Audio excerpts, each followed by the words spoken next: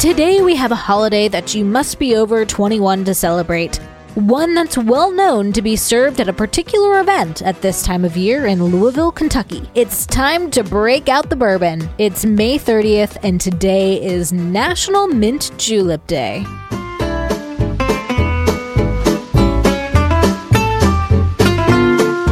Welcome to Taco Cast Podcast, Every Day's a Holiday. No, really, it is. Did you know that literally every day is a holiday? I don't know about you, but I love having a reason to celebrate every day. Whether it's your favorite foods day or something else totally random, happy holiday to you. Over 120,000 mint juleps are sold on the weekend of the Kentucky Derby in Louisville every year.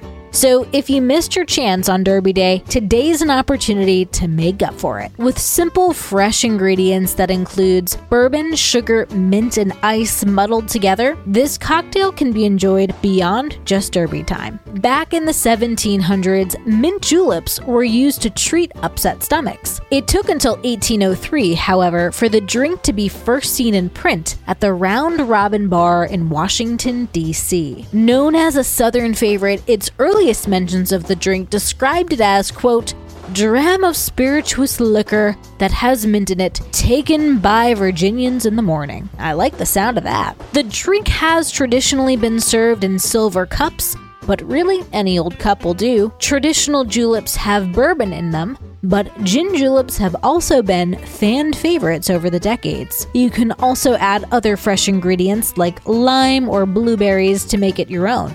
So on this day, why not invite some more Derby flair to the day? Don your biggest and best hat and pour yourself a mint julep and enjoy. Happy holiday, everyone, and I'll see you tomorrow.